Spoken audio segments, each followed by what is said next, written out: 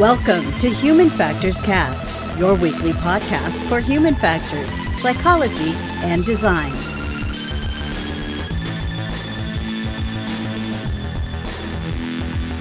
Hi, we're back again. This is Human Factors Cast, maybe with a new episode. I've lost count at this point. The number will be in the title. It's January 25th, 2024. I'm your host, Nick Rome, joined today by Mr. Barry Kirby. Hello. Today we got some not so fun stuff to talk about, tech layoffs. Let's all get exciting about not so much.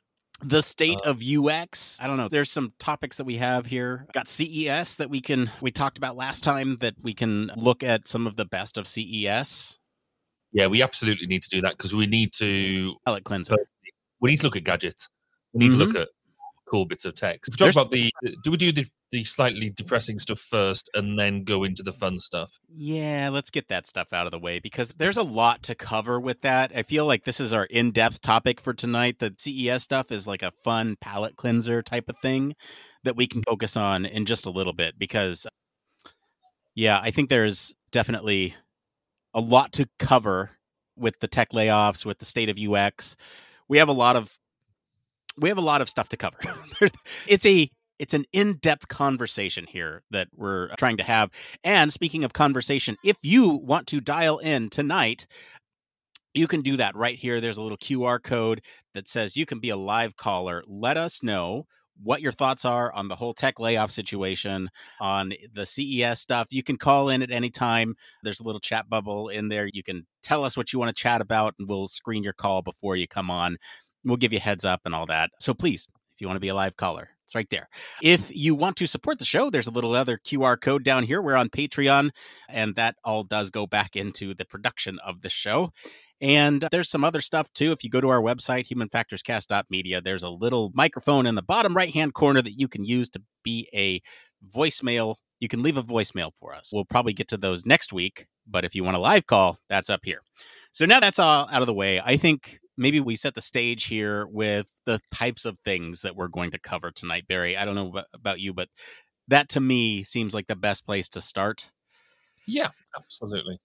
Okay, so there's an email going around by Mr. Jacob Nielsen, and he does this sort of breakdown of the state of UX and how 2023 was a bad year for UX.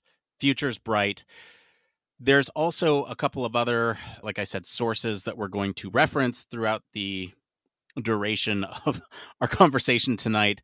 There's a lot of news that just broke actually hours before we went live. Activision, Blizzard, Microsoft just laid off a lot of people today. I think it was like 1,500.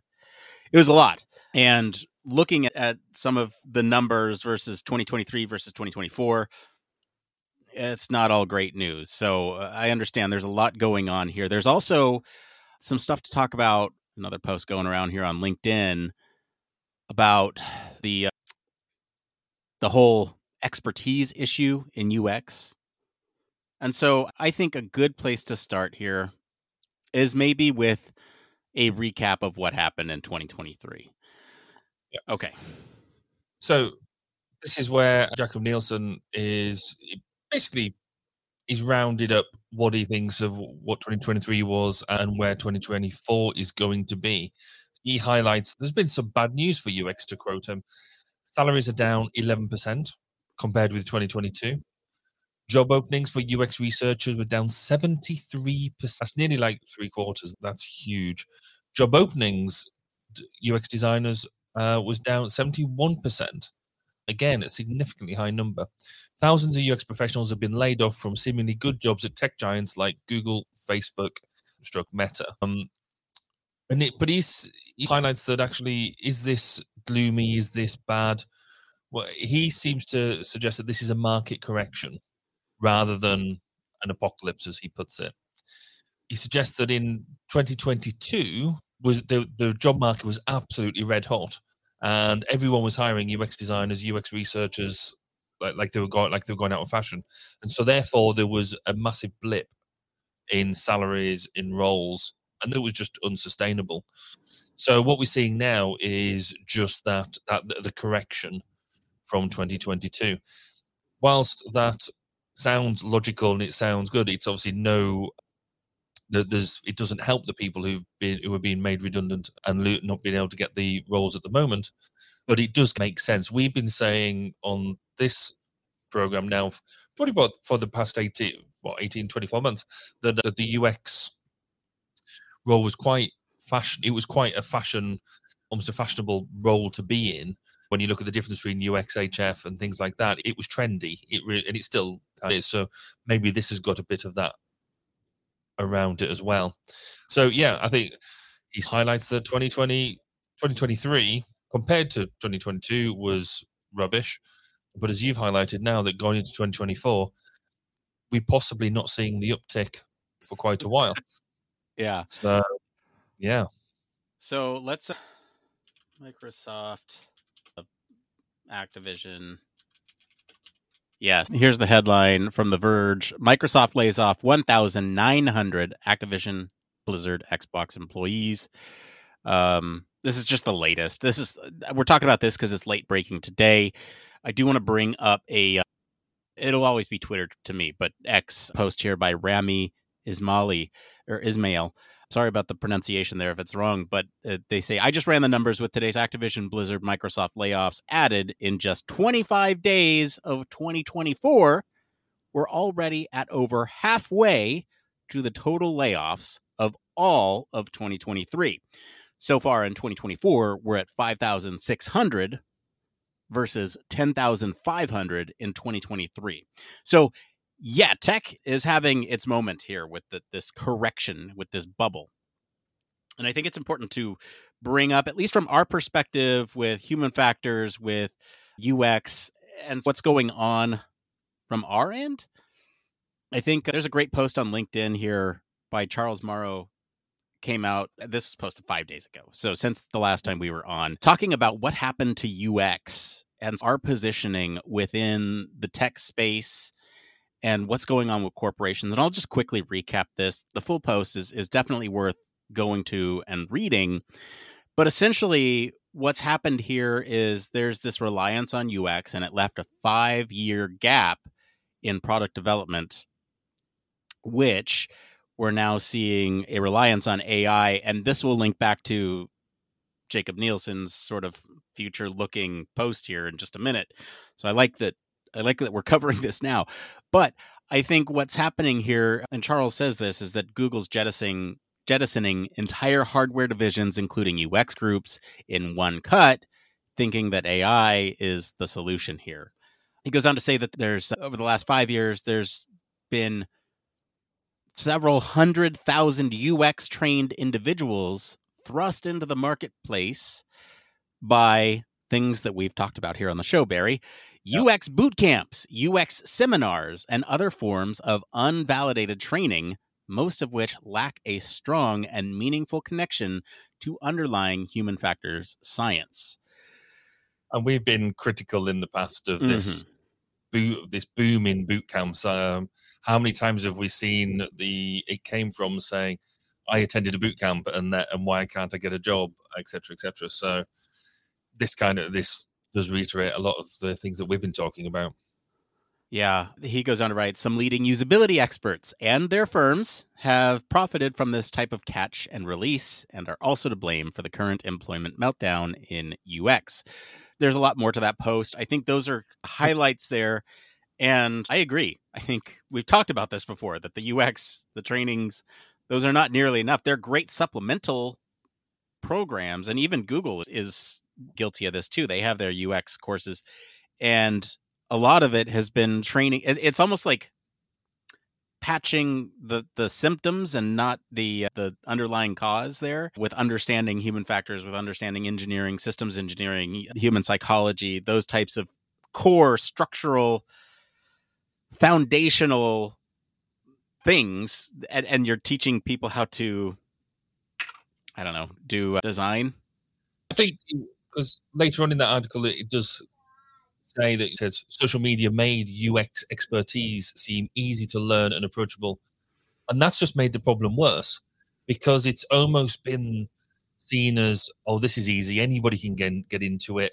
It's obvious. It's common sense. And so lots of people have been jumping into it as thinking it's almost the next .com, or pick another boom and bust industry to do something, because people think that doing UX is easy. UX and HF, I think we've discussed quite a lot, are not necessarily exactly the same thing. They have significant overlap, but they both have their individual things. But one, I think where we're at the moment is we've been assuming that one can exist without the other. And I think many HFers know that UX exists, but there's a lot of UXers don't know that HF exists, which I think goes back to the point you were making. It's the top-down approach that UX brings is really good, but it needs to be paired with that bottom-up approach of HF to give it that foundation and to give it the roots into good things. I don't think we should be that surprised to see what's going on. I'm surprised at the numbers. I'm surprised that we're looking at significant chunks of the industry, and maybe we should have seen this coming. But yeah, I think that there's just a lot at the moment, particularly given what happened in 2022. Yeah, and I think this is an interesting problem for us to solve, because when UX is linked to human factors, that then reflects poorly on human factors professionals when maybe these UX professionals who have just engaged with one boot camp or one training seminar and then got all the rest of the training on the job, when they're not doing their due diligence with research, or they're patching solutions, or just going off of conventional standards that maybe haven't been researched in depth as to why or why not that's the appropriate solution for the problems that they're trying to solve. And so I think there's some interesting things that we can do from our profession standpoint, right? I think there's a lot of things that we can look into from like an organizational outreach perspective, right? What can Chartered Institute do? What can HFES do? What can IEA do to reach out to UX organizations or to UX professionals and embrace them and say, hey, look, like we understand that you don't have the same foundational knowledge in human factors and psychology, but we want to be there for you. We want to provide these accessible resources from a training and resource perspective. So I think there's a lot of work that we need to do. It's also worth having going back into what both these articles have said now, and putting a lot of the blame squarely on AI, or more specifically, the potential for AI. Your Googles and things like that have turned around and said, well, actually, this UX stuff, this HF stuff, can all be solved by the equivalent of your chat GPTs, can use AI to deal with all this stuff that we find difficult, because everybody finds HF, the whole dealing with users, difficult. That's why we do what we do, because we recognize it's difficult and we provide solutions. We're already finding that that AI is not a bad starting point, but it's not the tool. It can't deliver what we deliver and what UX expertise can't deliver. I think maybe there is also an element here of, let's ditch everybody, AI will rule the world. Oh, maybe it won't. And I think that will then almost become a correction of the correction, maybe the second half of this year. Bold prediction right there. Yeah, I think we're just two voices here in this whole mix, and we brought in a couple other voices. I want to bring in more voices from the chat here. Neil from YouTube. Yes, I'm all for finding alternative training paths for toolkits, so long as they actually provide the learner with knowledge, skills, abilities that they will need to perform jobs and tasks. Agree with that. I think there's sort of two. I think of this as two-pronged approach, where you have maybe the systems people who are focused on the higher order solutions to a problem within tech, within defense, within medical, whatever the domain. You have these people who are focused on the end user and basically the solution, right? A solution architect, if you will. And then you have the practitioners who could have one of these leaner toolkits that could be trained with a boot camp or whatever, still learning the skills, but maybe it's more logistical, like doing the user interviews or setting up a research study, like sort of those types of things where you still have the skills and understand the foundations of how to do those things, but maybe the sort of higher order solutions to the problems then lie with those who are classically trained in human factors or have more expertise in the subject. I think it's an interesting problem to solve, especially because something that we talked about at HFES last year, was accreditation. And what does that do for our industry, right? We talked to the folks at BCPE, and how do we get, what does the accreditation look like, and why don't companies know about it, and what's the approach to adopting a standard like that for UX that is comparable to something that product managers or agile professionals might have in their toolkit, right? What is the approach? And so it's still an interesting problem to solve, especially because I feel like in some respects we've gone too far, and it's there's a fair point here, because there is not, we're making out here that the HF world is also, the HF domain is all embracing and saying, oh, it's all right, UXers, come and join us, no hard feelings, and that type of thing. There is a significant number of people out there who are almost quite annoyed at the UX community at doing what they're doing. Neil follows up here. You want to read that one too?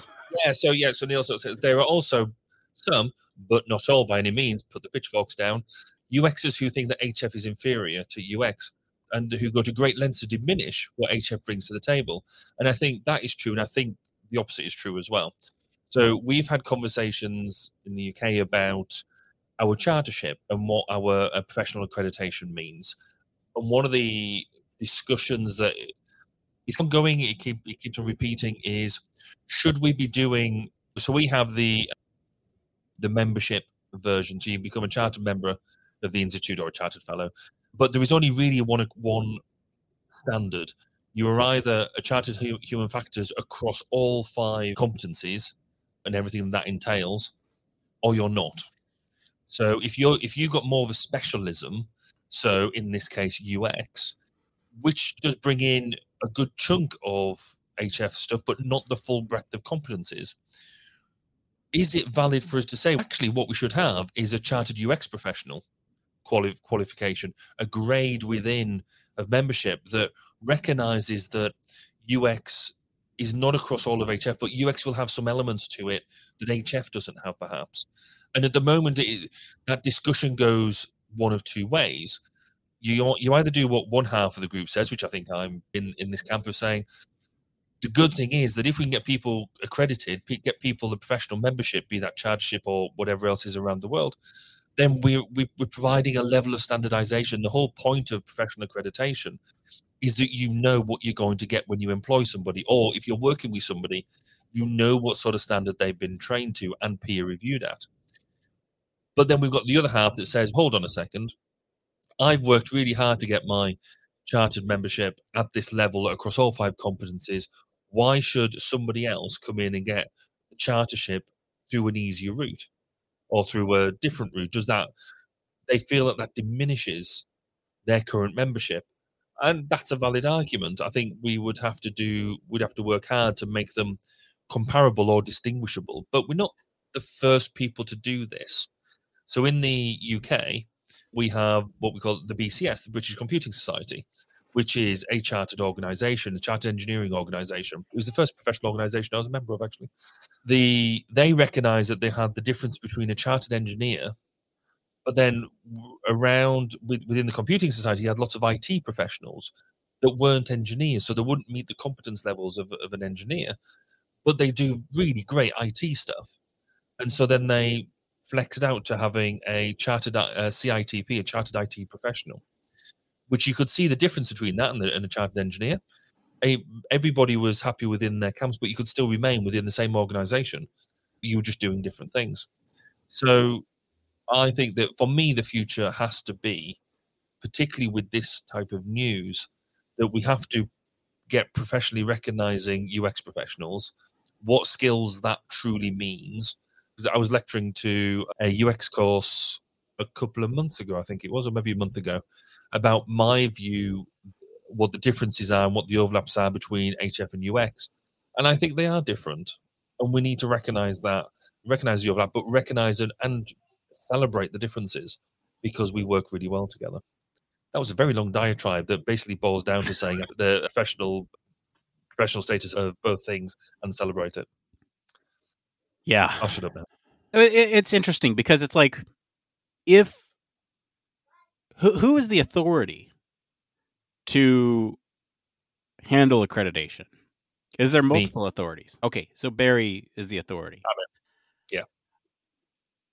The thing about these certifications or professional accolades that indicate your expertise in a skill,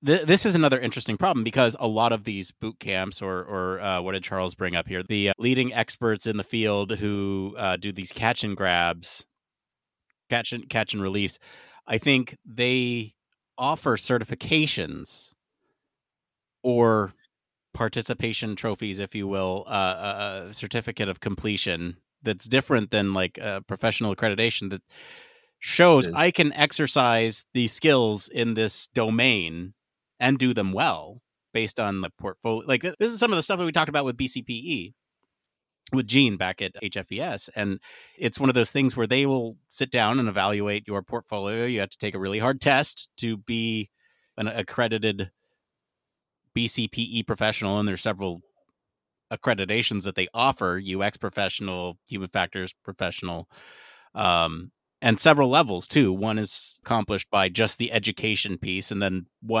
the higher level is accomplished by assessing your work samples along with that test that showcases some of your ability to perform the work. And so I think that certainly can be one. And is that one the end all be all? I don't know. Could be. Like, into comparison with what we do in the UK, is the Chartered Institute handles all of that. And so for individuals who want to be chartered, they have to, it's not a test, it's a show of competence. So you have to produce evidence, normally through a logbook over a number of years, that you have done work and that work has been peer reviewed. And you offer it as evidence and it is peer reviewed by the assessors. Then you fill out the application form, you have a mentor, you have a supporter. And so there's a lot of, it's not necessarily saying we're not going to give you an exam, but all of the people around it, there's a good, 3, 5, there's a good 6 people in this circle at least around each application that says, I know this person and I'm willing to stake my name that they are of the right standard, that I would be happy to work with. And for me, that's what I like. That I think it's what we need, because it's people willing to people who are keen to see our profession grow. We are the holders of the standard, because you don't want to let people who are not quite reaching the standard yet, because then you devalue our entire profession. So that happens for your actual membership. But if you're wanting to offer courses that do this, is where it gets interesting, because you can go through the CIHF and say, I deliver this course. HFI is a good example, so human factors integration, because you can't really get that through a degree course. There are companies within the UK that teach HFI. You can go to the Chartered Institute and say, I'm delivering this course, can you accredit me? And so, a bit like a boot camp, any course that comes along, you should go along to the institute and say, can you accredit this? And they will go through and check it against the standards, make sure that you're delivering, make sure that the output of what you do will be of value and useful. The challenge we have at the moment is, I could put together a course on HFI. I'm only picking on HFI because I'm doing a lot of it at the moment. I could put together a course on HFI and then put that course out there for people to subscribe to, without going through the expense or the hoops of getting it accredited. And I know I could make money off it. Yeah, I know I could get people in through the door. I know what I'm talking about. I'd like to think I would push out quality people because that's the only way that you're going to succeed. But equally, I could put out quite a cheap and cheerful one-day human factors course, and you'll come out of this knowing everything there is to do in human factors in 24 hours. There's nothing out there at the moment to say I must get that accredited, except my own conscience. What that relies on is the pull from employers, the pull from other people to say, actually, you're not allowed to go on that training course unless it's accredited. You're not allowed to work on this bit of work unless you're accredited. So you've got Right. professional qualification, a recognized qualification. And that is something that's been failing, actually, not just in the HF and the UX world, but actually across a lot of different professional domains. It always used to be the case that if you were a chief engineer or you were a senior project engineer, you would have to be a chartered engineer. That is the defined standard.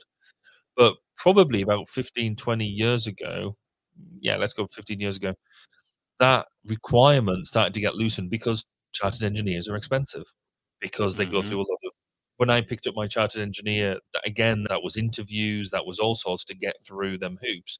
So it's not cheap and easy to get through. So a lot of companies will then say, actually, if we know that you're the standard, why do I need to pay you to go and get a chartered engineer when I know you're already there?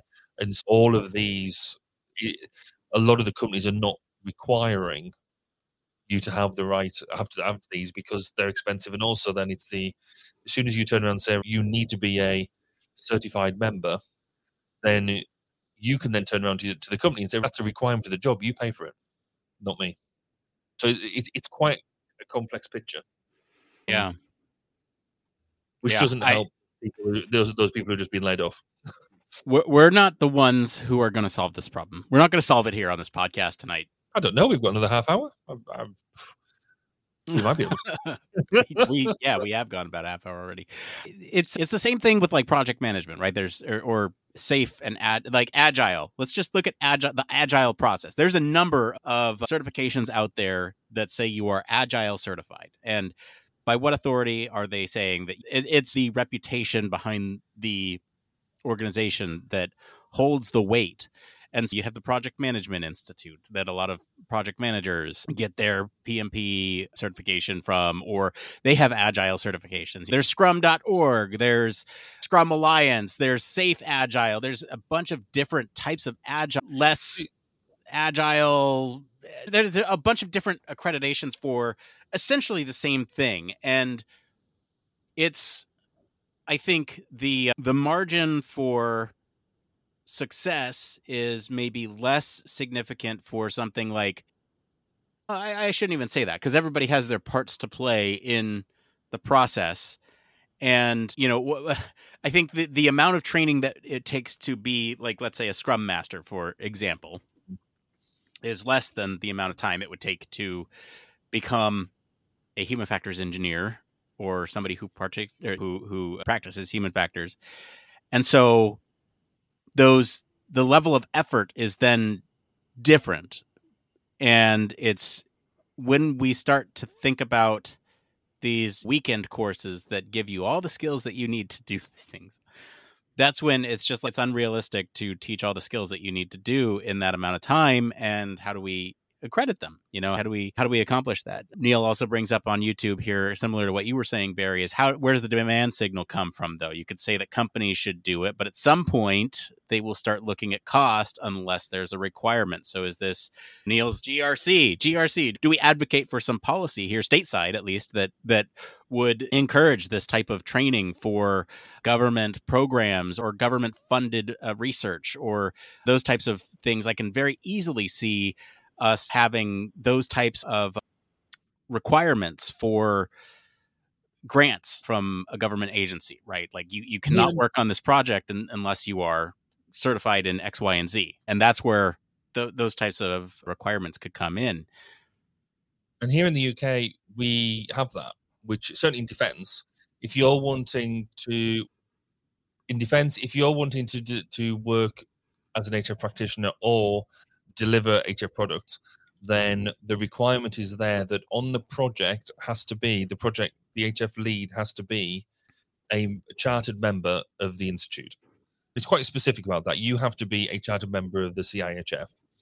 Now, and that is one of the ideas, that if you've got the right person in place, then at least they will then know how to implement the standard, and therefore it works. You've got that competence. And in a lot of the bids that suppliers have to put in, they don't just have to put in and say we will have somebody. They have to name the individual with the CV. Now, Yeah, that sounds quite hard work, and it is. And we've talked before about the lack of numbers that we have qualified in the UK. At least then they're making the effort. The downside comes to this is if it suddenly becomes too difficult, you put it in the too hard category, then we can skip it. And I've seen quite a few programs turn around, and so quite significant sized businesses not have any qualified HF people in the role, and Mod being asked to overlook it and say it's not a problem and just to move on anyway. And that can happen. So yes, the demand signal has to come from that end customer somehow, but that end customer has to see the value in doing it in order to go to the effort of saying, yes, we shall do this. And I don't know whether there's anything comparable in the US in that way, but I think the defense at the moment is the only bit of government that does that. Yeah, Neil says, often in the US, this seems to come about most often in DoD defense. Yeah. He says, but I think there's actually multiple solid avenues for consideration. So the Department of Transportation, Department of Energy, et cetera, et cetera. I think that's absolutely right. And the interesting thing with this is that you look at some of these big companies, Google, Microsoft, they take work from the government as contractors. Yep. And requiring contractors to take on those certifications as well could increase the visibility of accreditations within our industry. And I think a lot of them already do this, but the problem is when you look at some of the other stuff that these tech companies are doing that are not government funded, that are more private interest, then they start looking at cutting cost. And it's like, yeah, you get the principal scientist for the big government contracts, but then you have Joe Schmo who went to the UX boot camp working on the design of maybe Microsoft Word or something. I don't know. I don't know who works on Word. I'm not picking on anybody in particular here, but you see what I'm saying is that there's, and of course, maybe you get somebody like that to lead that project, or whatever you learn through the government funding is what you apply to the rest of your products. But I think the demand signal is an interesting problem, especially when it comes from the private sector. That's a big part of the problem right there, is because you get these layoffs that happen, like we're talking about right now, where it gets too expensive to continue operating at that cost. And is it really too expensive, or are the people that we're hiring in these roles not performing at the same level that they should be? It's not difficult to illustrate return on investment for things like human factors or UX, but it is if you're not preparing for it. And so I think having some sort of competency in showing return on investment for different decisions within UX or within human factors, I think is also another really good skill for us to develop to help us with this long-term vision of having this accreditation be part of industry. I think we're also, go ahead. We getting ourselves down a slight rabbit hole of maybe all of these people not perhaps being as competent as they should be, when actually one of the driving reasons that's stated is job replacement through AI, and not feeling that they need these people on board because AI can do it. As Neil points out in the chat again, we have to show that we are worth it. Is the point you were making as well, is we have to show that we're worth it, but we have to show that we're worth it in the changing face of technology. So where does AI fit in the HF world? Where does AI fit in the UX world? Actually, a lot of what we're doing at the moment is, and I advocate this quite a lot, AI is nothing but a tool at the moment, and it's how we use that tool to the best advantage. And more of what we do that way is really quite important. But if we don't change and adapt, then we're going to have significant issues further on down the line, because we're still going to be doing really basic HF stuff, when actually a lot of the stuff that we do can probably be done by a decent GPT model. And it's up to us then to utilize that, but then do the stuff that definitely couldn't do with problem solving and the skills that we have that it doesn't. Yeah. You're Sorry, still I gonna was end up- I was laughing because I see what Neil's doing here, and I'm going to reward him for participating in the chat tonight. So Neil says, perhaps having a resource for evidence of not only what happens when we're not involved, but also the good news stories of what happens when we are involved properly. Maybe like that good news stuff that we talked about at HFES. So I did put the little QR code right up here, so you can scan that. If you want to share good news about human factors and what we can do, Neil is working on a project. You can go back and listen to our interview at HFES this year to learn more about that. So I'll put up the link here for you, Neil. It's a free plug. It is a fair point, and actually, it is a worldwide issue that when human factors is done properly, nobody ever knows, because nobody ever compliments us on a great UI. Nobody ever compliments us on a smooth system interface, because it's intuitive and it's just natural and all that sort of. We only really people find out about HF and UX when we don't do the job properly, and so I think possibly why in every presentation I do sit there, particularly introductory ones, and you want to sit there and go, and this is the disaster that comes about when you don't do HF. Look at this aircraft crash. Look at this, whatever it is, and it's always disaster safety ridden type things. But I do have a quite nice one about the not being able to get into a bar properly because the handle's on the wrong way. But yeah, we do evangelize about when it goes wrong, not so much about when it goes right. Though there are some case studies out there now. So we produced an HFI. The UK community produced an HFI booklet a number of years ago now, sort of showing the good use of HF. But the problem with it is that the HF line comes at a cost, and it is a spend to save. You are going to spend time and effort doing HF work, and if you do that properly, you will end up with a better product at the end. The problem you get is when budgets start to be cut, and you get senior stakeholders going, I know that this HF stuff will stop us from having an accident, or we'll stop doing that, but our product's better than that. Won't happen to us. Therefore we can cut that. And then it's not until like years later, because the programs we get involved with tend to be quite long, that they're like, oh, maybe we shouldn't have done that. Now we'll pay twice as much to fix the problem that it wouldn't have cost anywhere near as much to do in the first place. Yeah. All right. So you brought up AI. Let's talk a little bit about AI, because that kind of transitions to the second half of this discussion of, is human factors going to be replaced by AI? No, it's not. Long story short. But I do want to go back to this comment here by Charles. Corporations now need a reliable path forward regarding user experience optimization and product innovation. Enter AI, which at its core is unreliable and subject to massive IP problems. And so there is a lot of opportunity for us as human factors UX professionals here going forward. I'm jumping all over the place here, but back to Nielsen's sort of state of the industry here, right? You have looking forward to, is UX disintegrating? No, it's not. I think there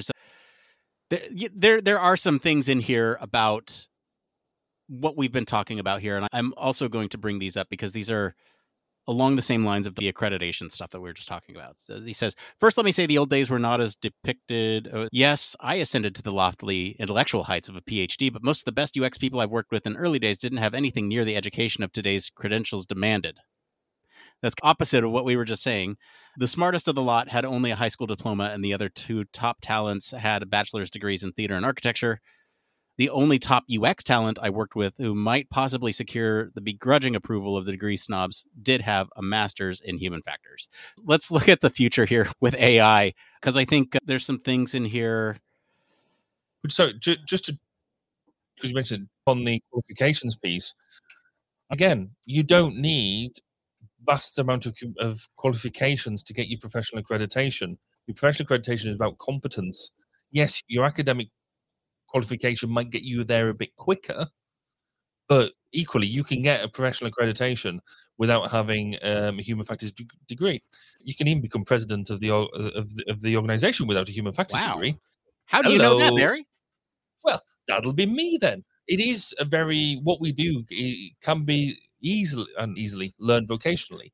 It takes longer, and it's taken me a good part of 20 years. But I'm with what he was Capacity. saying. What you're looking at with a UX HR professional who's got their accreditation is not necessarily The saying they're education piece. academically gifted. It means that they've committed to the profession and they're committed to their own development and to the profession as a whole, which is why I think it's quite important. Yeah. No, I think that's a great point. So let's bring up AI here. He did look at the good news of 2023, right? We recap the bad news with all the tech layoffs, and it's continuing into 2024. But the good news of 2023, in all bold letters here, the future of UX is AI. Recommends that every UX professional urgently needs to learn how to use AI in his or her work to avoid obsolescence into 2024. They say we need more UX work to improve enterprise AI, domain specific AI implementations. I think there's a lot on AI in here. He expects the AI driven UX boom to happen in 2025. So we're about a year out from that. But he says we'll suffer a stifling lack of UX professionals within 2 years of experience designing and researching AI-driven user interfaces.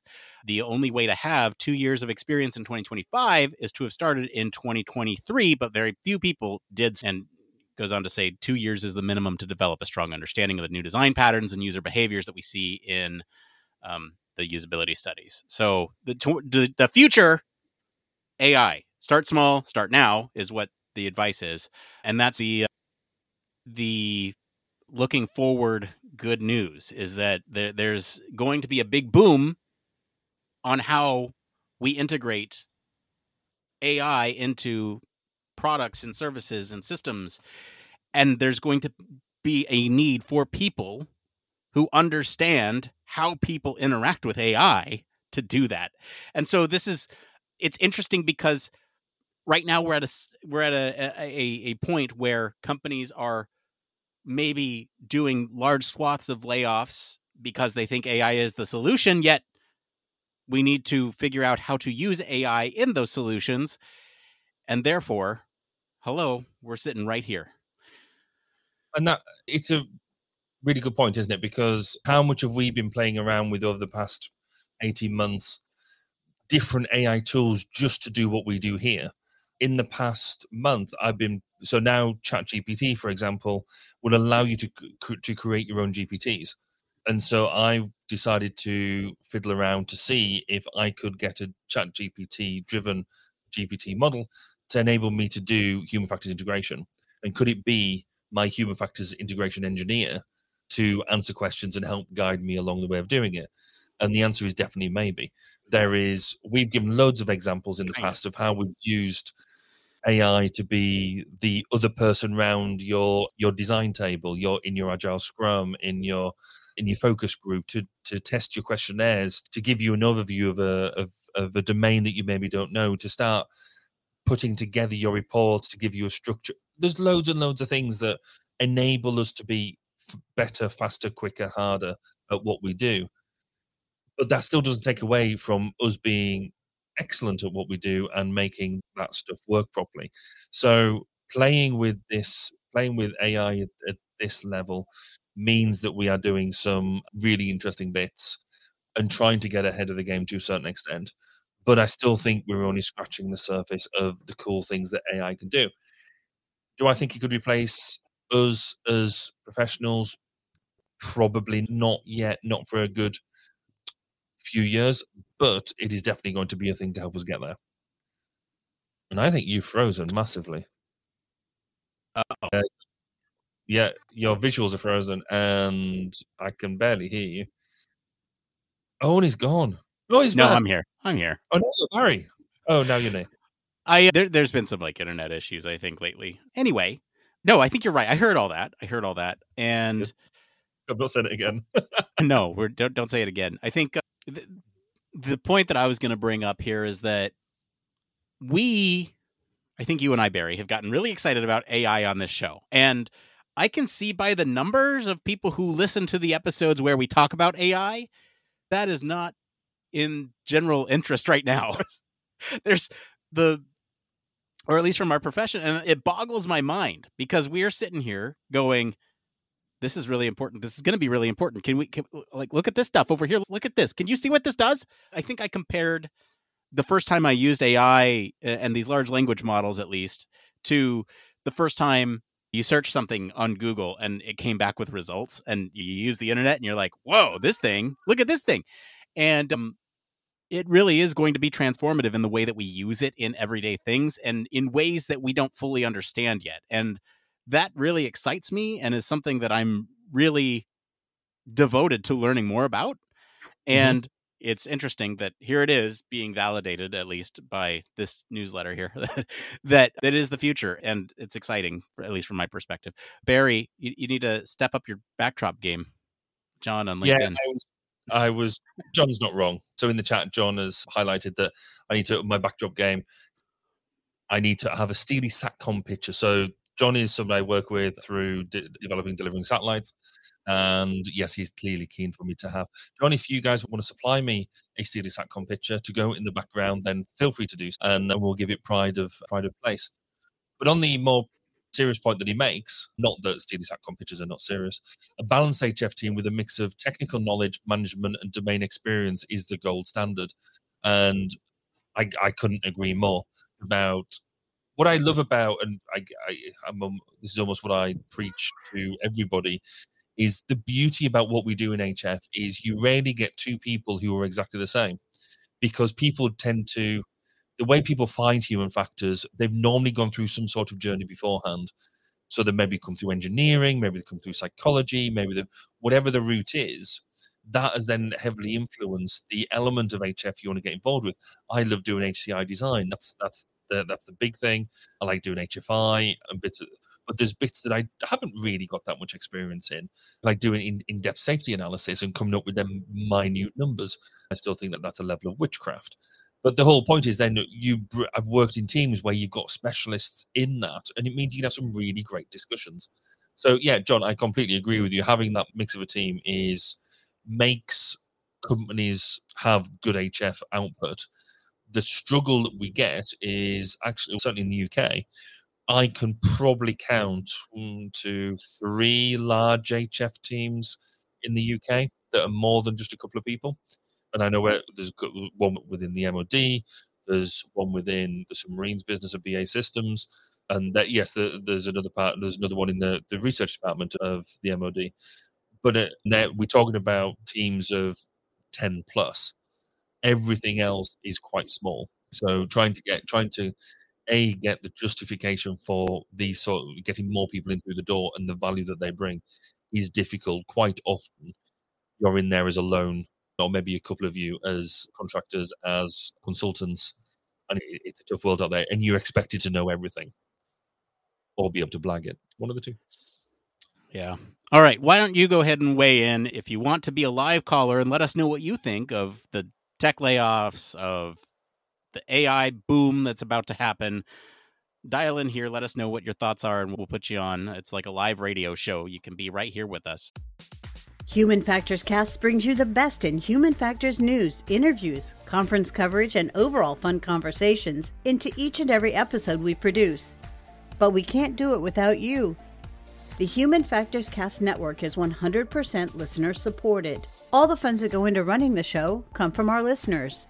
Our patrons are our priority, and we want to ensure we're giving back to you for supporting us.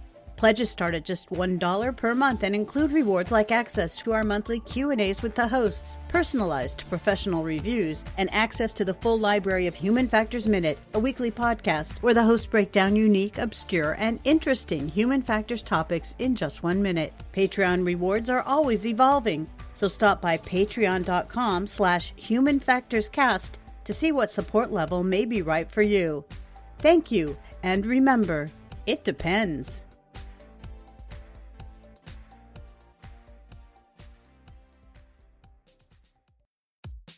Are you tired of boring lectures and textbooks on human factors and UX?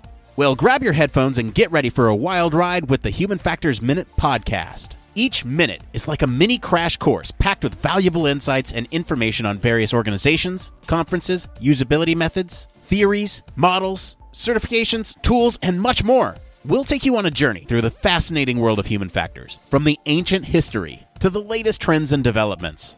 Listen in as we explore the field and discover new ways to enhance the user experience. From the Think Aloud protocol to the critical incident technique, focus groups, iterative design, we'll make sure that you're the smartest person in the room. Tune in on the 10th, the 20th, and the last day of every month for a new and interesting tidbit related to human factors. Don't miss out on the Human Factors Minute podcast, your ultimate source for all things human factors. This is the best transition I have for this type of thing because we talked about this last week on the show, but another John on YouTube brought up some good points from last week's show that I wanted, or not last week, but last time's show that I wanted to bring up because there were some good points here. We talked about the education side last time about how to integrate human factors into at young childhood ages to aspire to be human factors people. I want to read their comment here. On the education system topic, I think something important to consider would be introducing human factors to undergraduate students and students in primary school, high school going downwards. I agree that introducing human factors to younger students is a good idea, but I also think that part of the value for introducing the field to middle or high school age students is that one, those students would get into the field sooner than younger students would, and two, the younger human factors professionals could influence students younger than them to join the field as well once they become practitioners. I think having an outreach focus on collaborating with institutions who work with students is going to be the essential for having the impact you both were describing.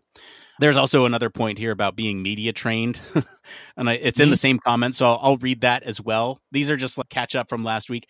On the need for human factors professionals to be media trained, I agree. I think we also need marketing and selling trained in a similar way so that we are able to pitch the field, advocate for ourselves to be involved in interdisciplinary spaces, and spread the word about human factors all at the same time. I think there is an opportunity to encourage collaboration between human factors and other fields in new ways that put us on the map. I think these are great points here, and I'm really happy with the amount of contributions that everyone has made over since we posted last time. I think the conversation has been great since we changed up the format, and I don't know if that's just a new year, new you type of thing, or if that's just the format change itself, but I'm really liking this. Let's see where we're at in June. Let's see where we're at in June. But no, I mean, to them 2 points, I mean, to the second point first, this is something I've been banging on about for ages within the Institute about, not necessarily for every time media training and things like that, but we need some people who can advocate for us, some people who can sell human factors, UX, ergonomics in that sexy way, or that way that makes it appealing, the way that makes it come across on camera, on media, effortless, and tells the stories that we need to tell. Because invariably, we've got some fantastically knowledgeable people who can really talk to a conference, to a scientific paper, but actually you need people who can communicate to the general public, on telly. How do you bring ergonomics to TV? When there's an episode of The West Wing, and I think it's in the first series, where they talk about I think it's National Ergonomics Day or something like that. And I thought that's amazing. And for ages now, I keep on meaning to go back and rip off that episode to try and do it for presentations. But yeah, it needs to be done. So I really wish we had more time. I really wish we did have more time. We have a whole other hour left. Maybe we'll get to it. There's something else I threw in like our bucket to talk about this week was changes to the submission process for the HFES Aspire conference. And I think I want to put this on the bucket because I feel like it is a conversation worth having, especially for making human factors accessible and for the availability for those in industry to contribute their research. And so I think maybe we'll have a larger discussion about that. I think, and also the title here says CES, wherever you're watching, it says CES. So let's talk about the CES stuff, because I think this is a fun, like, hard right from where we were with the tech layoffs. CES is tech, but it is a bunch of new technology that's pretty cool in some ways. And can be weird in others. I don't know how else to say it. Like CES is cool and weird. I have an article here from Wired that goes over the most interesting things for a variety of categories here. And this might be a good place to start. We can look up other things too. If you're following the news and you've seen something cool from CES, drop it in the comments so that way we can see it and we can look it up ourselves. I figure we go down this list here because there's some things on this. Maybe I should send this list to you, Barry. I think probably be a good place to start. That might be useful. So I've got the Verge's. Oh, the Verge has one too. Okay, so we got Wired and the Verge. Maybe we could just collaborate on both of these and see where we come up with. Because the first thing here on the Wired list is the best health tech, and they bring up this Vivu. I'm hoping I'm saying that at-home UTI diagnostic test. And I think that's cool that this kind of technology is available at home. I think there's also concerns with it being FDA cleared, and Heidi talks about that on her show, the FDA clearance. But this is cool. So if you suspect you have a UTI, instead of scheduling a doctor's appointment and peeing in a cup, you download the app, pee on a stick, and scan the strip with your phone. The deep learning image processing helps determine the results. Hey, look, there's some AI application there, which you can then send to your doctor and get a prescription to clear up the infection as well as some necessary and immediate relief. Fair enough. What do you got on the Verge? I'm trying to get into your Wired article, but I have now, so that's good. Let's go back to the Verge one. I would say actually it's not a very good way of doing it. It's actually, it's a rubbish article if I'm brutally honest. Let's use your article unless I can pull up something better from this. This is just a list of stuff that didn't work very well. Is that like the failed things from CES this year? Yeah, so it's got that. It's a badly laid out article. So it's just basically got all stories but it's got a mixture of like TikTok stuff as well as everything else. So I'm not that impressed with it.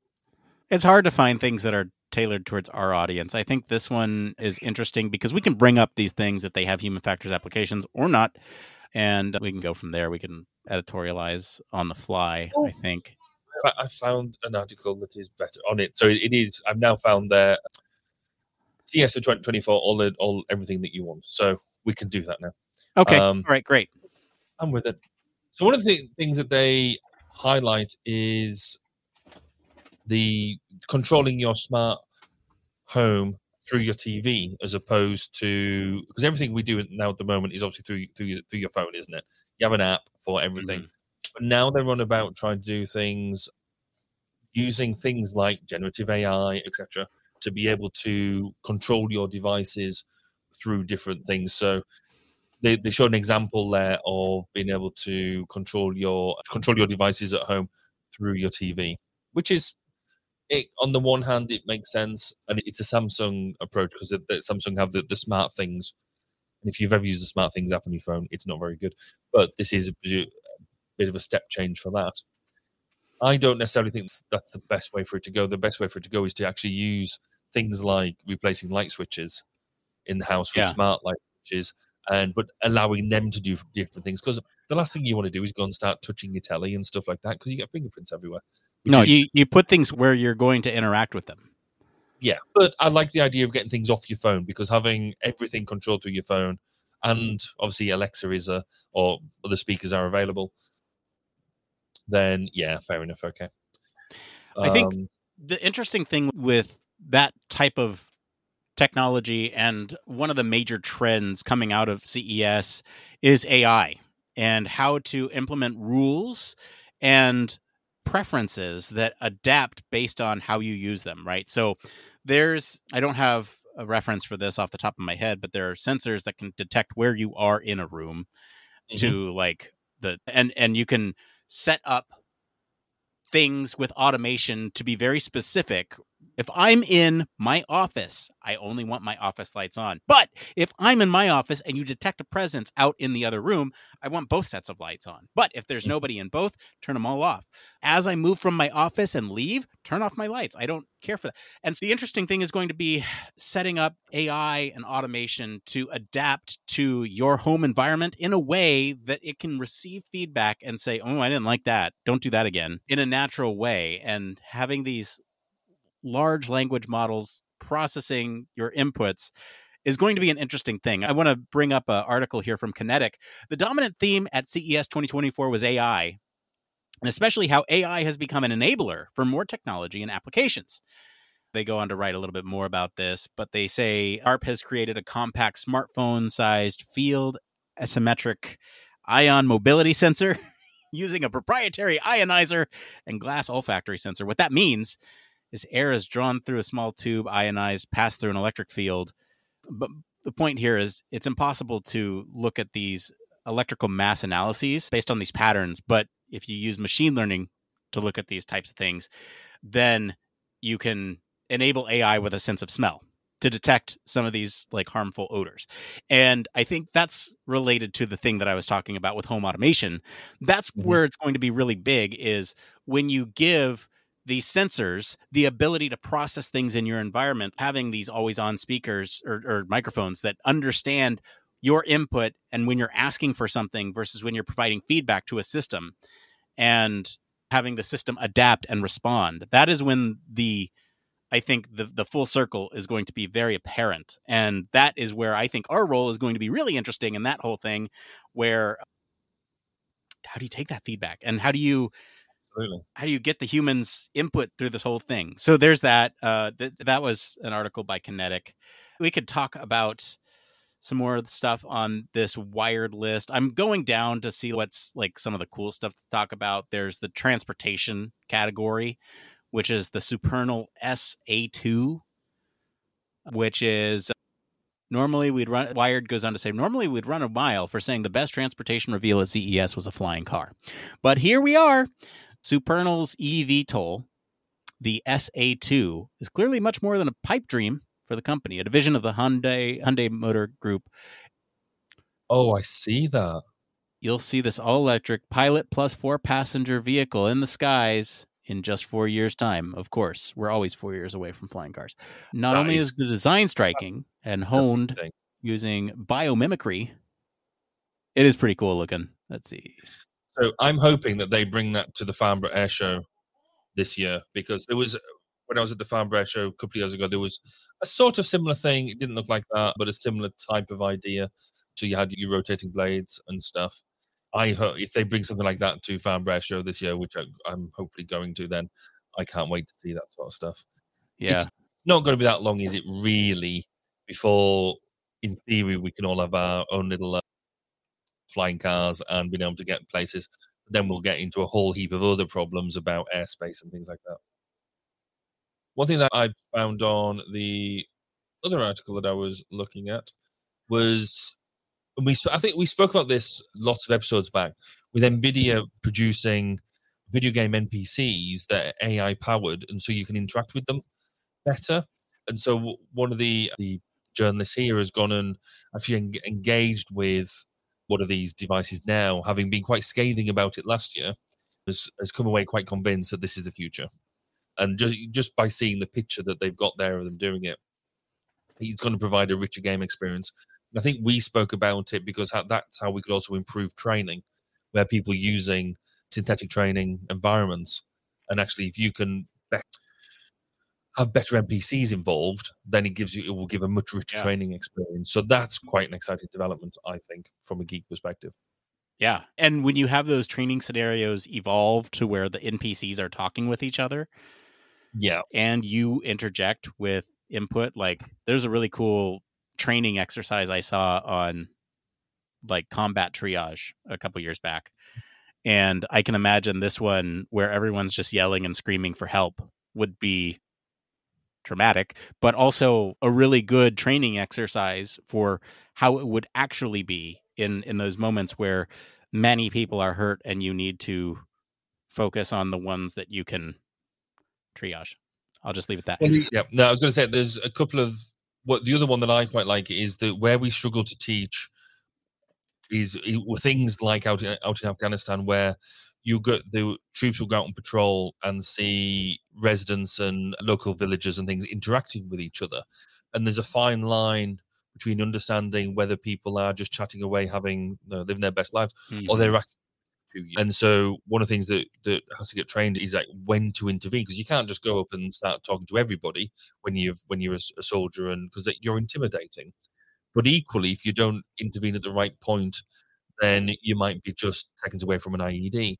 So actually, this type of interaction will allow you to understand the pattern of life of the way people interact, or what that works, and we'll be able to train that a lot better. So yeah, that's going to be quite cool.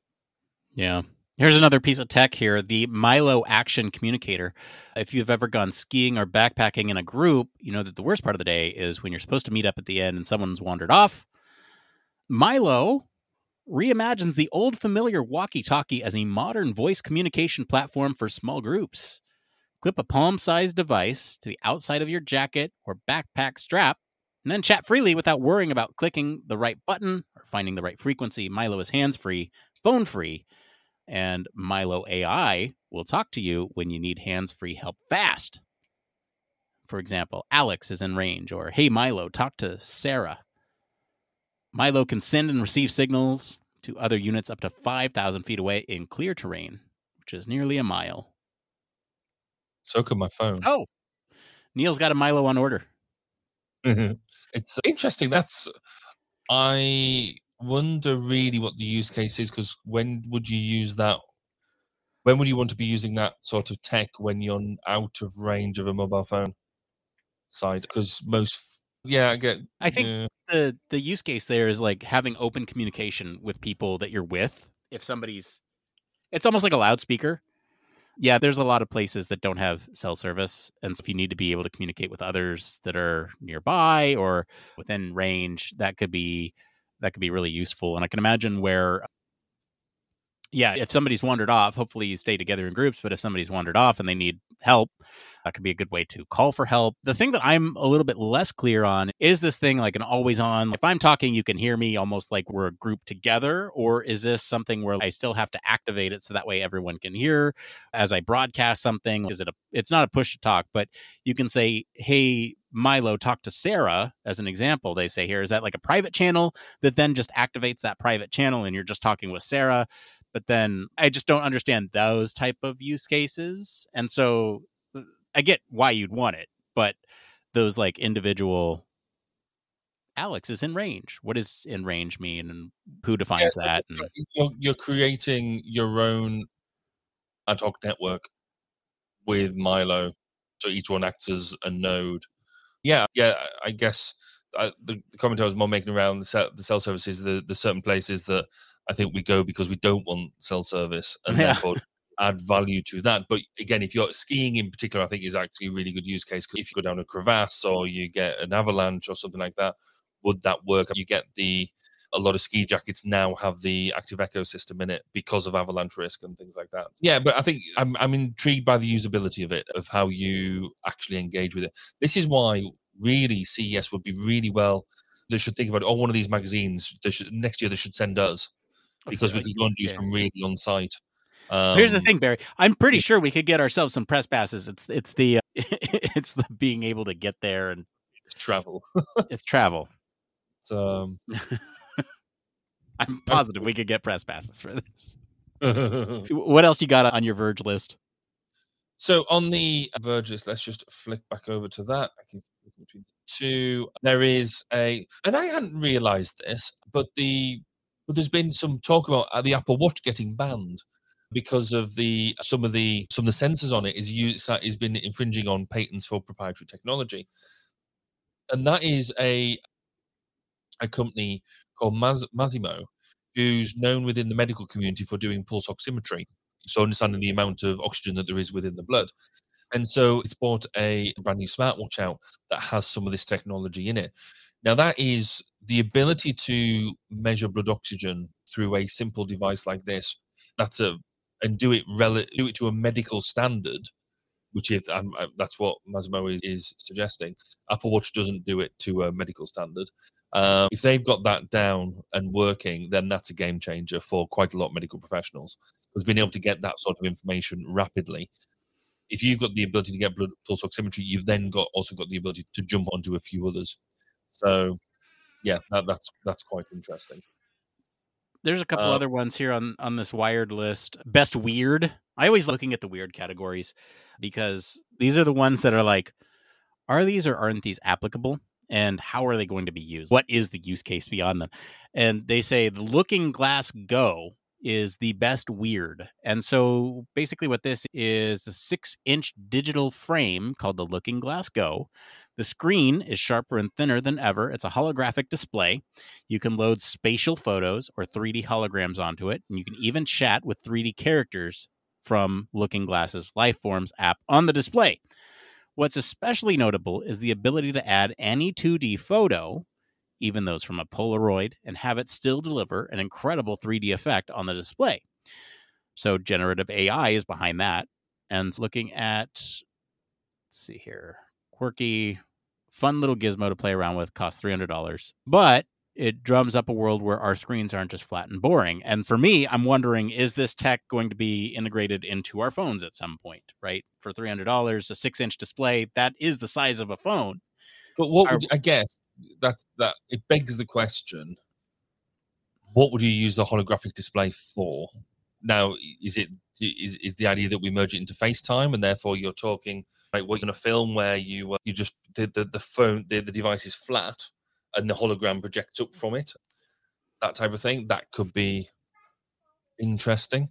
Or is it just I think so. I think this works probably more similar to like how the 3DS screen worked. I don't know if you're familiar with that technology, but it uses parallax. And so I think it works like that. And I'd wonder, as you're looking at that display, does it look 3D, but it's a flat? You still hold up whatever it is, and it looks like it just uses parallax or whatever to make that 3D display. I just don't. Yeah, this is one of the ones that I'm like, what is the use case here? Are you talking to NPCs? Okay, fine. We talked about Replica a long time ago, remember?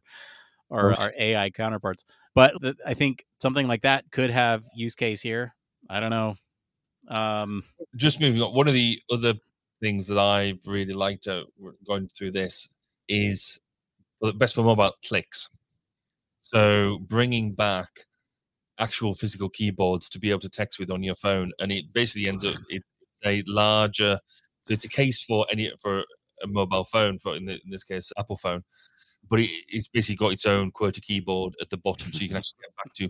Remember, did you ever have a BlackBerry where you had the full QWERTY keyboard? And you had yes, it's back. It looks ridiculous, and like I feel like I almost have to just share this so that way people can see what we're talking about here. This thing is, hang on, I'll show it for those of you who are watching along. It's an iPhone plugged into this keyboard. It's a phone case that has a physical keyboard on it, and it's one of those things where it's why, but also you got who is this for? Is this for digital natives?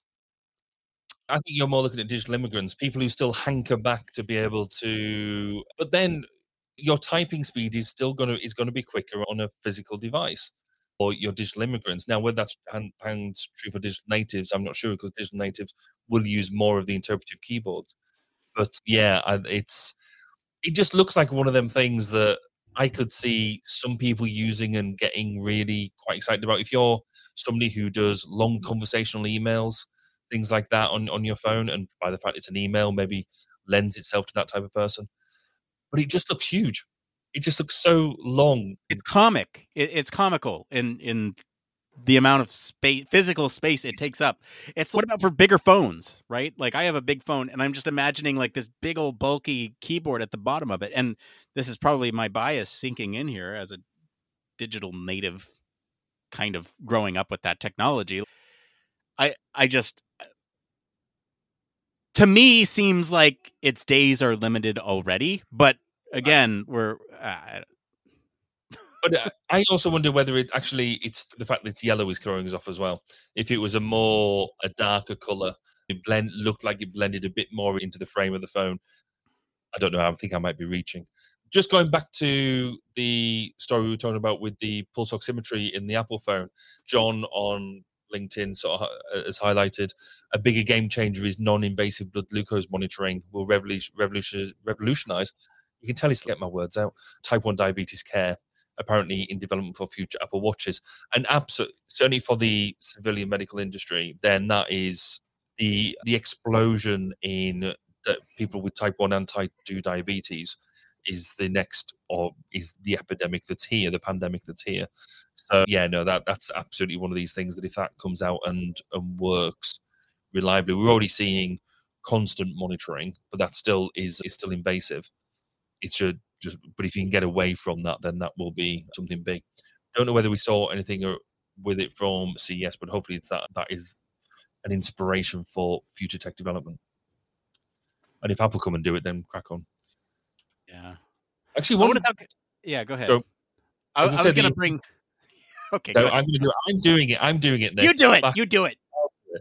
I've been really intrigued by home theaters and the size of home theater projection, because it's not that long ago to get a projector for your office or to get a projector for your house, you had to have quite a substantial chunk of technology with a really well lit lamp. And if you got a cheap 200-300 quid version, it wasn't going to work very well. If you wanted something, particularly if you wanted something to work outside, you have to get something really quite massive. But LG have put out in CES the LG Cinebeam Cube, spelled QUBE. And again, this is a 4K image, and it throws it out quite a bit. But the box on it is tiny. It's like that big. And we've bought recently for my daughter. She wanted a projector for a room, and I'm like, you can't have a projector for your room. That's just silly. But we've got a projector for a room, and it's small. It really is, and throws a really good image onto a thing. So I just think that the way that if you want to have a projection system, that the way that they're getting smaller but throwing such high quality out there is so much adaptation that you can do with them. There's some projects I'm playing with at the moment that I think they're going to be game changers for the stuff. Some of the stuff we're doing around vision and sensory vision. Yeah, I think some of the game changingness comes from the short throw projectors and what you can do with those. So having them strategically placed around your home to where you can modify again, I'm trying to think of like where this is going to impact people the most. And in the home, in the office, for those still going into work, I think that's going to be really interesting, where you have a short throw projector in the front room that shows on a wall that is painted with reflective paint that is optimized for picture, a calendar that shows you everything going on today in that room. And as these things become more affordable, you have those types of things available, which are comparable to, let's say, an LCD screen that is, or LED screen that is just there, that's displaying the things. The difference with a projector is that it can be reactive to an environment versus the, I guess, screen approach where it might need to be interacted with, where you can have passive reaction going on to that thing. I'm trying to think of a use case here, but that to me would be the game changingness of it, where, you know, instead of clicking or touching and dragging a meeting invite, you can grab it and move it where it might feel a little more natural. I don't know. I'm stretching here. I guess one of my limit for the day. I think one of the interesting things I think is, again, it's about using technology for the sake of technology. I struggle to see in a lot of the home side of things why you would go to the inconvenience of using a projector when actually, as you said, the screen technology itself is sufficiently cheap and useful that actually you'd hang that on the wall. Now, for me, the projector is there for rapidity of deployment, for the use of on a temporary nature rather than permanent installation now. If I want a permanent screen there, I'm putting an LCD screen in there because it's easier.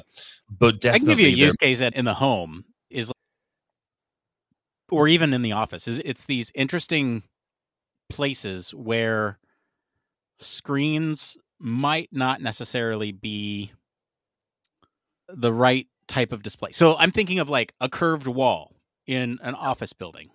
Okay. You can map a projection to that to be spot on. Likewise, if you have maybe an angled corner in a home, you could split one projection into two and have two screens there that are based off the same input, same projection device, but then they're mapped to the wall in your home.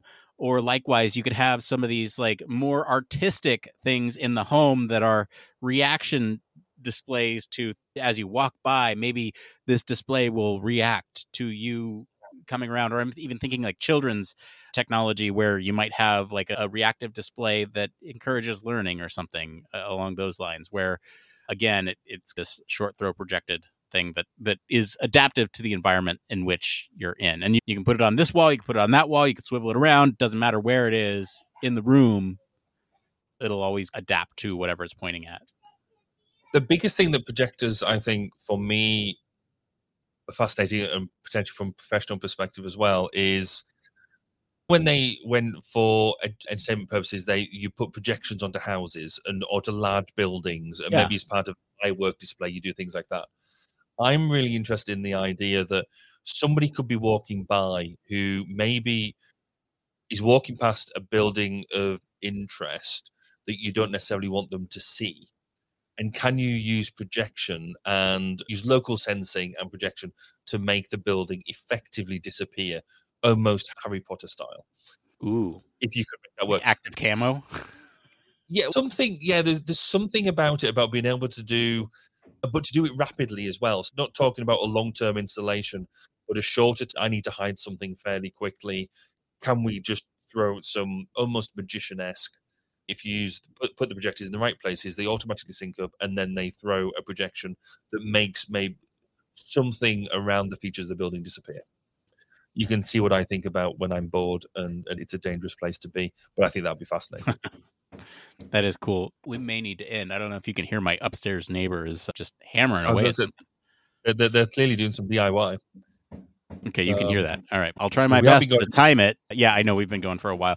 I do want to bring up one more thing here, and I'll try to talk over this. If it's too distracting, let me know, and I'll stop. But the last thing that I will bring up here is this piece of tech that comes from, what is the company here? Oh, geez, that is just, they need to stop that. The Belkin Auto Tracking Stand Pro with Dock Kit. And this, I think, has a lot of really good... Okay, Barry, I'm not going to talk about that. You can talk about that if you want, although it probably has a lot of interesting things going on with it. This piece of technology here, this Belkin Auto Tracking Stand with Dock Kit. Now, this is really cool because it will track the user and basically swivel 360 degrees to track the person talking on this... on whatever video app that you're on. It'll track with the camera, and that you don't have to do anything to make sure that you're always framed properly. And that's the hook here, is that it will always frame you correctly. Now, I can see this as being a game changer for us when we go to events like HFES or Aspire or EHF and have visuals. A camera on this thing, it'll track us, and we don't have to have a camera person there anymore. It makes these startup, we call it like guerrilla podcasting, or these... what do we call it? Anyway, whatever, you go out to these, you don't need a camera person anymore. You just have these. It's automated AI. It's it's organic and developing. But no, I think that sort of thing is going to be quite interesting. There's a few devices now that do that sort of tracking. So if you get the latest Echo Show, I think it is, for the home, that will allow you to do that sort of interaction. The Facebook had a product as well. Meta had a product that did. So this whole idea of tracking through using AI to track where you are and what you're doing is really interesting. The last bit I'd like to bring up is around the growth of rings to be wearing the smart ring. So when I started doing talks on smart wearable technologies, crikey, about 10 years ago, one of the bits of things I would always have in the kit is a smart ring, one that can replace your ID badge and allow you to get through doors.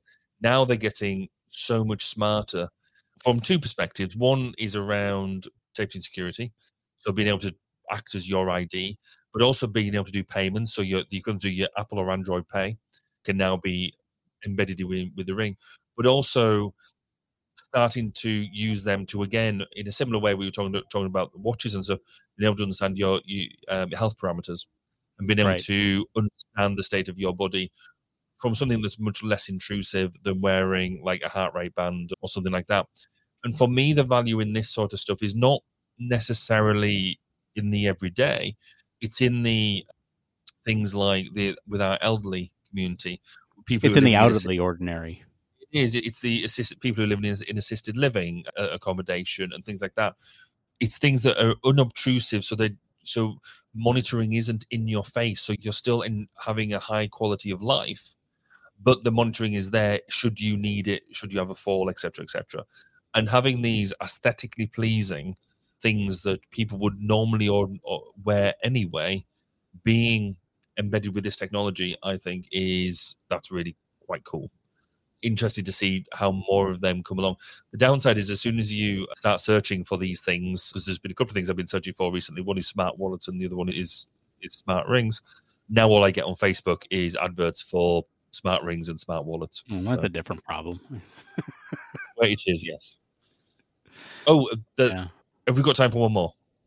Yeah, Barry, we got time we got 20 minutes left. We can make the show the thing about the new format is that we can make it we can start as late as we want and we can end it as early as we want. We've been having a great conversation so far. I'm fine. Go ahead. What else you got? Sure.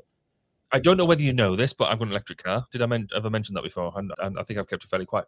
So the Hyundai Ioniq 5 is taking the advantage of electric car and the gadgetry that you can put on there to the next level. It isn't necessarily a new idea, but their main wheels can basically turn through 90 degrees. So you can then sideways maneuver this. Now, in many ways, it's not a new technology because actually a lot of cars have active steering, which certainly like in big trucks and things like that, the tires or the wheels will move through, say, 45 degrees. However, this now turns through, because they turn through 90 degrees, it means things like parallel parking. It means that for things like congestion and stuff, it could have just so many knock-on effects that are positive until the point that the wheels stop working properly and you can't go forward in a straight line. But I think it looks fascinating, and quite frankly, I want one. So I thought I'd throw that in there. There was I'll throw another one in there too, since we're just chucking stuff in. There was a honoree for the Innovation Award this year that was in the Vehicle Tech and Advanced Mobility category. Is an e-mirror safe UX software platform. And basically what this is, help drivers better see and understand their driving environment by replacing conventional side and rear view mirrors with a camera-based system designed to provide drivers with better visibility, safety alerts, as well as fuel and energy efficiency. So by removing basically the side view mirrors and putting screens inside the car that are based on camera systems that you see in some of these, let's say, high-profile EVs, that it says, by introducing the innovative patented software platform like transparent view, reactive dimming, and advanced image processing, the software expands the driver's field of view, saves powers, enhances adaptive system comfort, and improves visibility in challenging environments. It's hardware agnostic, so it doesn't require extra sensors and can be installed and updated through over-the-air updates, which is pretty cool. Is that new? I mean, it's not new, but the thing with this, it looks like it's a system that you can just plug into any vehicle. You lop off the side cameras and you plug it into any vehicle. And the idea here is that it will give you alerts that you wouldn't get with just a traditional side view. Great. So it's I guess aftermarket. That's what I was looking for. In fact, John's just highlighted in the chat as well. Honda have done this. Yeah, it's on Teslas too, and I think it's not a new technology. I think the innovation here is that it's literally a screen that I guess I have the technology to show this. Yeah, hang on, I'll show it. It's essentially just a screen here that, geez, why didn't I just do this to start with? But it's a screen that you can throw on your car, and so you can see there that it looks like there's still something out there, but I think the camera's probably built in over here. Well, it looks maybe like it's out there. Oh. Yeah. Maybe you just replace the mirror with that. I don't know. I think it's an aftermarket piece, though, that goes inside. So you're now looking at this display instead of that rear view. And this would give you alerts like someone's in your blind spot over here or whatever things this has. But That's the idea there. That neat aftermarket idea, I don't particularly like it. One that I've just been looking at here is the R1. So the Rabbit one is a pocket-sized AI gadget that's supposed to use your apps for you, so you don't need your phone. It is there, and it just does apps. I've just looked at it about why it is what it is, but apparently it's really popular and has already sold out of its initial 10,000 units. So it's a small, tiny device that has got a bit of a screen on it, and it's got a decent sized processor with memory, etc., etc., and it will last a long time. And it seems to have just a really simple interface, and it's got a bunch of apps on it. It seems interesting. Whether it replaces your phone or not, I might have to dive into that into a bit more detail, because it looks to have a really simple idea for an interface in terms of it's got touch screen, it's got a touch on it as well. But yeah, but it's got like what looks like a scroll wheel. So interesting. Yeah, I'm just see a comment here in Twitch by Preximo. Hi, are tech layoffs really so bad in the U.S.? And the short answer is yes. We brought up some statistics earlier on this episode that where's all my notes now? I think it's something like we're already at half the tech layoffs that happened last year, and it's only January in this year. So what was it? Yeah, with today's Microsoft layoffs, in just 25 days of 2024, we're already at over halfway to the total layoffs of all 2023. We're at 5,600 this year versus 10,500 last year. Now, this is actually really interesting, because back to this point, I know we're switching from CES back to the topic that we started talking about. This actually paints a very different picture from the reports that have been coming out from the Bureau of Labor Statistics here in the States. We're seeing employment increasing by a large number, and we're also seeing pay raises, job satisfaction, all those things are going up. And the interesting contrast is that in tech is you see a lot of these layoffs happening. And I think the interesting thing is that also within tech, you have the UX, the HF people that maybe let go too, because it's harder to, we talked about it earlier with the return on investment, but yeah, it's bad. The tech layoffs are bad. That's the short answer.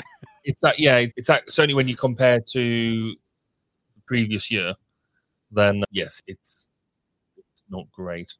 It could just be an early year blip. It might be the fact that this resets what we're doing and then move forward. But we shall see. Just going through and seeing some more of these products that come out of CES. And whilst there's some really cool products out there, some products do make you wonder.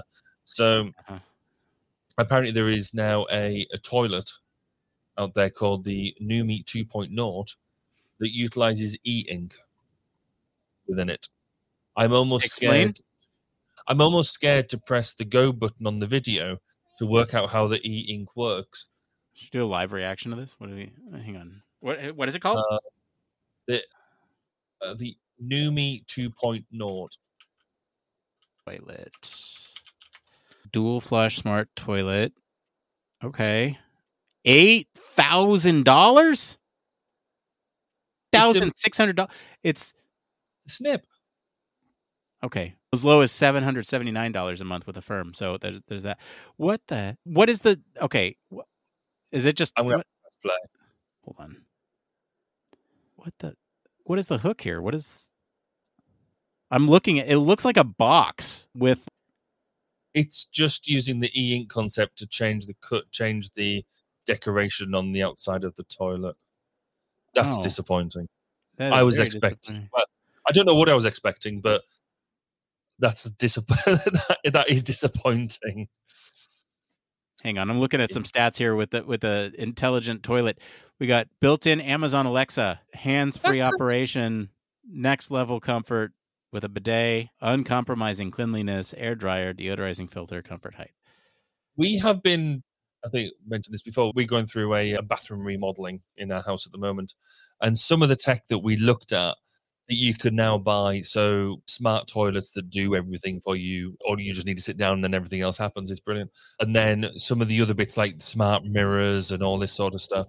There's certainly a lot more you can get in there to make your bathroom experience more amusing. Yeah. All right, let's address this question, and then I think we can wrap up here. By how much do you think large language model development is the cause of these layoffs? We did bring this up a little earlier. I think it's a large part of the reason. This is also Preximo on Twitch, I should say.